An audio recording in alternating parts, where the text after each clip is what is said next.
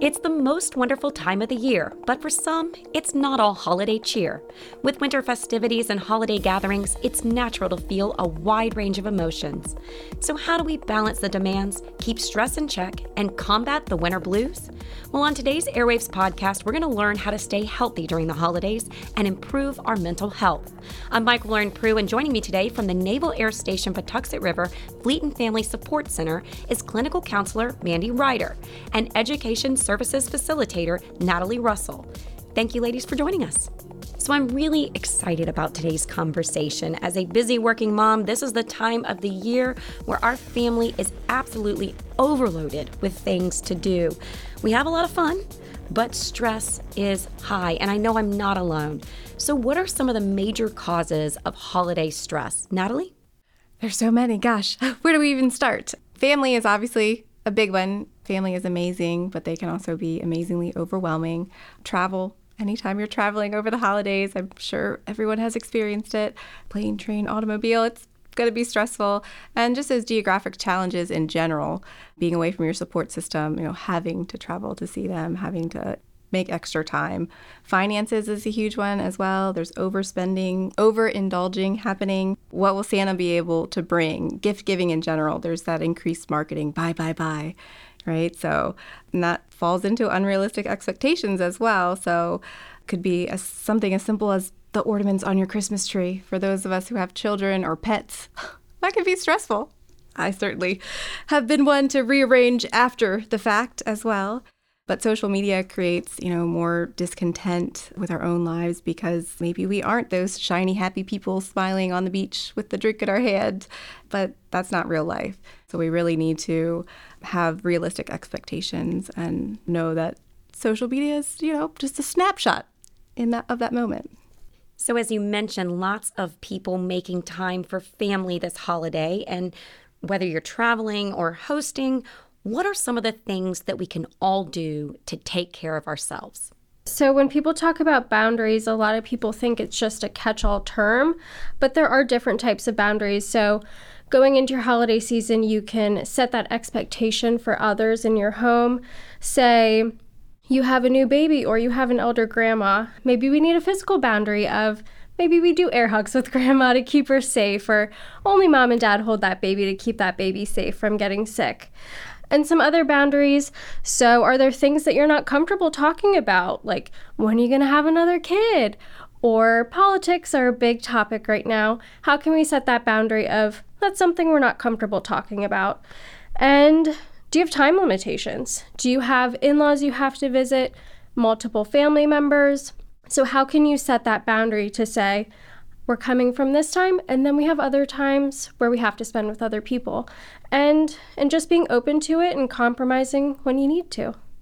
Absolutely. And then on the other hand, some people can feel lonely during the holidays.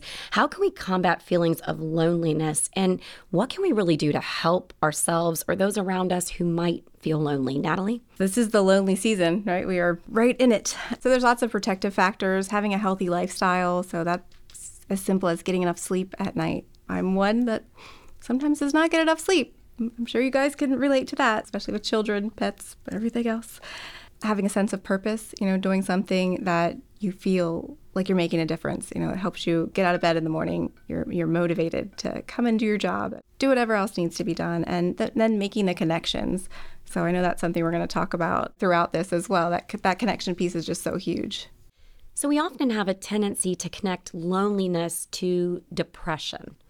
But what is depression, and how can we really recognize the signs of depression and help someone who might be suffering from depression? Depression is characterized by persistent periods of low mood, loss of interest that impacts daily activity and daily functioning. Signs of depression can be recognized through symptoms of changes in sleep, oversleeping or undersleeping. Same with appetite, energy level, and difficulty concentrating. So the best ways to help someone that's struggling with depression is support them. Just talk to them, listen to them, and get them to those resources that do exist for them. So I think we've all heard the term winter blues, but what does that really mean? So winter blues is called seasonal affective disorder, but unlike depression, it is not persistent. It correlates with low moods with the seasons changing. So right now we're all going through daylight savings. We get home from work and it's dark again. So it doesn't make us feel the best. So Mandy, what is the best way for all of us to combat the winter blues? Spend more time outside when you can. Can you go for a walk and get some sunlight in?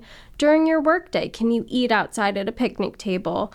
Getting some physical activity. You can even purchase a sun lamp if you need to.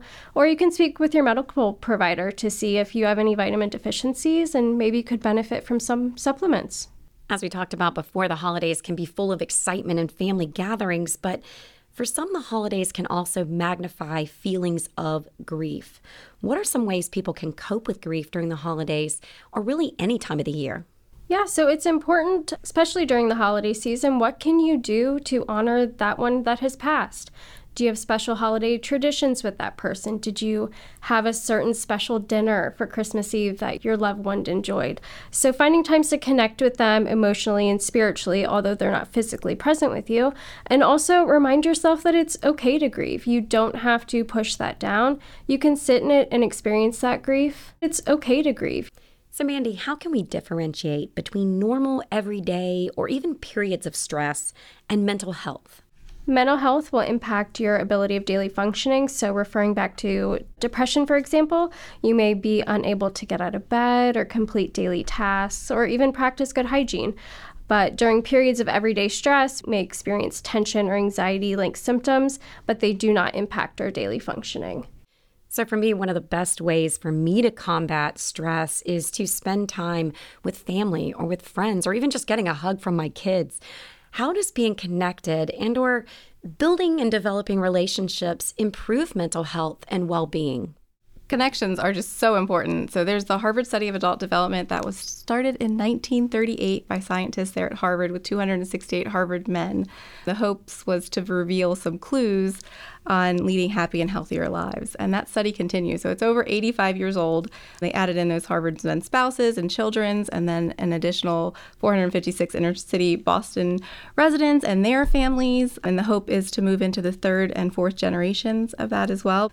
They found that those close relationships, not money or fame or anything else, are what keep people happy throughout their lives and delay mental and physical decline. So that sense of community and belonging and those interpersonal relationships that we form are just so important. Natalie, what tips do you have for managing stress for better mental health during the holidays? So we go back into that connection piece again here. So social connection can lower anxiety and depression, so we're feeling happier. It's going to help us regulate our emotions, lead to higher self-esteem and empathy, and it actually improves our health, so our immune system. You know, if someone told me, hey, what's one thing you can do to live longer and be happier, I definitely want to know, and I definitely want to do it as well. So you want to make sure that you're able to build those interpersonal relationships where the lines of communication are open, support is both given and received, and trust is built. So we've certainly talked about how busy this time of the year can be, and in some ways it can be a bit stressful. But on the other hand, how can these events and activities related to the holidays also help us combat depression? Just visiting loved ones, FaceTime, all of the different ways to connect with someone, it just lets them know that you care, and that one phone call could make a huge difference for them just in their day. Volunteer. There's so many opportunities, especially this time of year, but hopefully throughout the year. But lots and lots of things to do within your community. Community activities, there's tree lightings, Christmas caroling, any new hobbies that you might want to pick up, painting, yoga, golfing. As Mandy said too, you know, just getting out of the house, letting that sunlight hit your face, surrounding yourself with nature, people, even just going for a walk in the park or around your work. And touching on that too, if you're doing activities or events, do those activities and events that can foster a sense of community. Can you meet people in your neighborhood or a larger part of your community? Also, moving your body, get those endorphins going. It's hard to get out there, but once you get those endorphins going, it feels good. And checking with your local Fleet and Family to see what resources we have, because we may have more than you think. So let's talk about handling stress in the workplace. What can leaders do for their teammates? How can they really set the tone for handling mental health within an organization? So the best thing leaders can do for teammates is to get to know them, invest in their people. Quote from Brene Brown regarding connection being the energy that exists when people feel seen, heard, and valued. Just that itself says a lot, because we want to form those connections and so that we're able to recognize any health issues, mental health issues, regular health issues, depression among teammates, and get people the care that they need. And encouraging teammates to invest in themselves, both personally and professionally. So, that tone is really set from the top down. So NAVAIR's own Captain Price Jordan has set the stage for other leaders to follow with her participation in community events such as Chalk the Walk and Laps for Life for suicide prevention awareness and the Glow Run for domestic violence awareness, to name a few. Her presence and enthusiastic participation at these community events and on the team's trainings that I give is enough to say, hey, she cares, our leadership supports us. And that's huge. I'm fortunate enough to work with Fleet & Family with, some great leaders, and mental health is always front and center for us. So taking a mental health day is encouraged. So how does good mental health and well-being contribute to mission readiness? Mental health is as critical as physical health when it comes to mission readiness. So we've all seen the stress continuum, and if you haven't, come see us and we'll walk you through it. They just added a blue zone, but the green is where we want to be, and that's where we are mission ready. So when you're taking care of yourself physically, mentally, spiritually, you're able to look out for others. Being mentally prepared includes self-management, self-awareness, being able to focus and perform tasks that come your way. We do teach a lot of classes on these things as well. We teach a Mastering Emotional Intelligence course that talks about self-management, self-awareness, social awareness, relationship management, and helps you learn to master those skills on your own. Having good mental health doesn't mean that you're stress-free, though. It just means that you have the resources and the tools necessary to handle that stress, because we all know stress is a daily part of life. It is totally a juggling act, and that one ball that we don't want to fall is our family, which includes friends and teammates that we consider family, because those are the people that we have those closest interpersonal relationships with. So I think it's important that we ensure that people are comfortable, that they're willing to speak up if they're experiencing overwhelming stress or having mental health issues. So what is the best way we can all ensure a positive climate in the workplace? I feel like this kind of goes back to the command climate surveys that we all love to take, right? They can be rather lengthy, but that's what they're there for. How can we improve? How can we keep our people motivated to be here and invested in our mission? So you want to make the workplace a place where people are willing to speak up and seek help if they need it, building that trust, opening those lines of communication, team building exercises or days. Those go a long way. So we recently had a team building day that included exposing the stinky fish. So those issues that no one really wanted to talk about, and maybe some didn't even know existed. But let's get it all out there, let's address it, and let's see how we can move forward as a team. So one thing I hear a lot is you need to take some time for yourself. What is self-care? And while this may mean something different to everyone, are there things that we can all do to practice better self-care and protect ourselves from feelings of loneliness, sadness, and depression? Self-care should be personalized, just as you said. What's doable for you may not be doable for me. So, especially if you're a parent, self-care is hard to find that time. So what's doable and realistic for you, and not setting yourself up for feeling like you failed at self-care? Do you enjoy going to Pilates? Get me in the Pilates studio. But maybe you don't. Maybe you like to just lounge and watch Netflix, and that's okay. So finding out what is doable and realistic for you to continue to make it part of your routine. And education on these topics is just so important to create that self-awareness for yourself, that you can check in with yourself and feel like you're protecting your mental space and feeling prepared to do that self-care. So Mandy, I love the fact that you just mentioned failing at self-care and that being stressful. It truly is. But I think we all just need to keep trying, doing our best, and take care of ourselves and those around us the best way we can. And I think an important part of that is eliminating the stigma surrounding mental health. So how do we encourage people to speak up and get help? So I have a really interesting take as a clinician, because I feel like the stigma's broken. We are seeing more people than ever engage in services. So we love that so much. So continue to reach out to those services, because they are there for you to support you. And you should commend yourself for reaching out, because that's the hardest step. But we can continue to break the stigma and keep it broken, to continue to provide education awareness, like what Natalie does. She's out at these commands, teaching them, talking to leaders, and getting people involved. All right, so certainly we have talked about a lot of tips on how we can all improve our mental health. But what resources are out there? Where can we go to get help? The biggest place we're going to tell you is to find your local Fleet and Family Support Center. There's so many resources there. Just walking in the door, we have the resources, or give us a call. There's also lots out in local communities. So the health departments usually have a lot of resources to offer.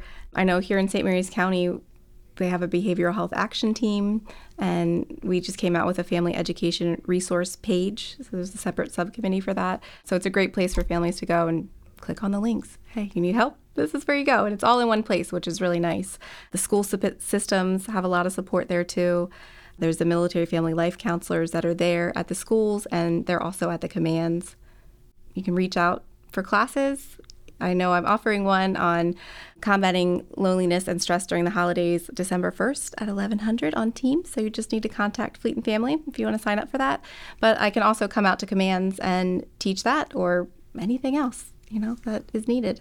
And nationwide, touching on if you need any mental health support, you can call the Lifeline at 988. Or if you feel uncomfortable talking to someone, there is a text line too. That is 741-741. So certainly lots of resources out there. Please speak up and don't hesitate to get help. It's so important that we all take time to take care of ourselves and those around us. Ladies, thank you for joining us. I appreciate today's conversation and all the tips that you gave us on how we can all balance demands, keep stress in check, and improve our mental health. It's just so important. I hope all of you have a happy and healthy holiday season. And that's it for this edition of AirWaves. Thanks for listening.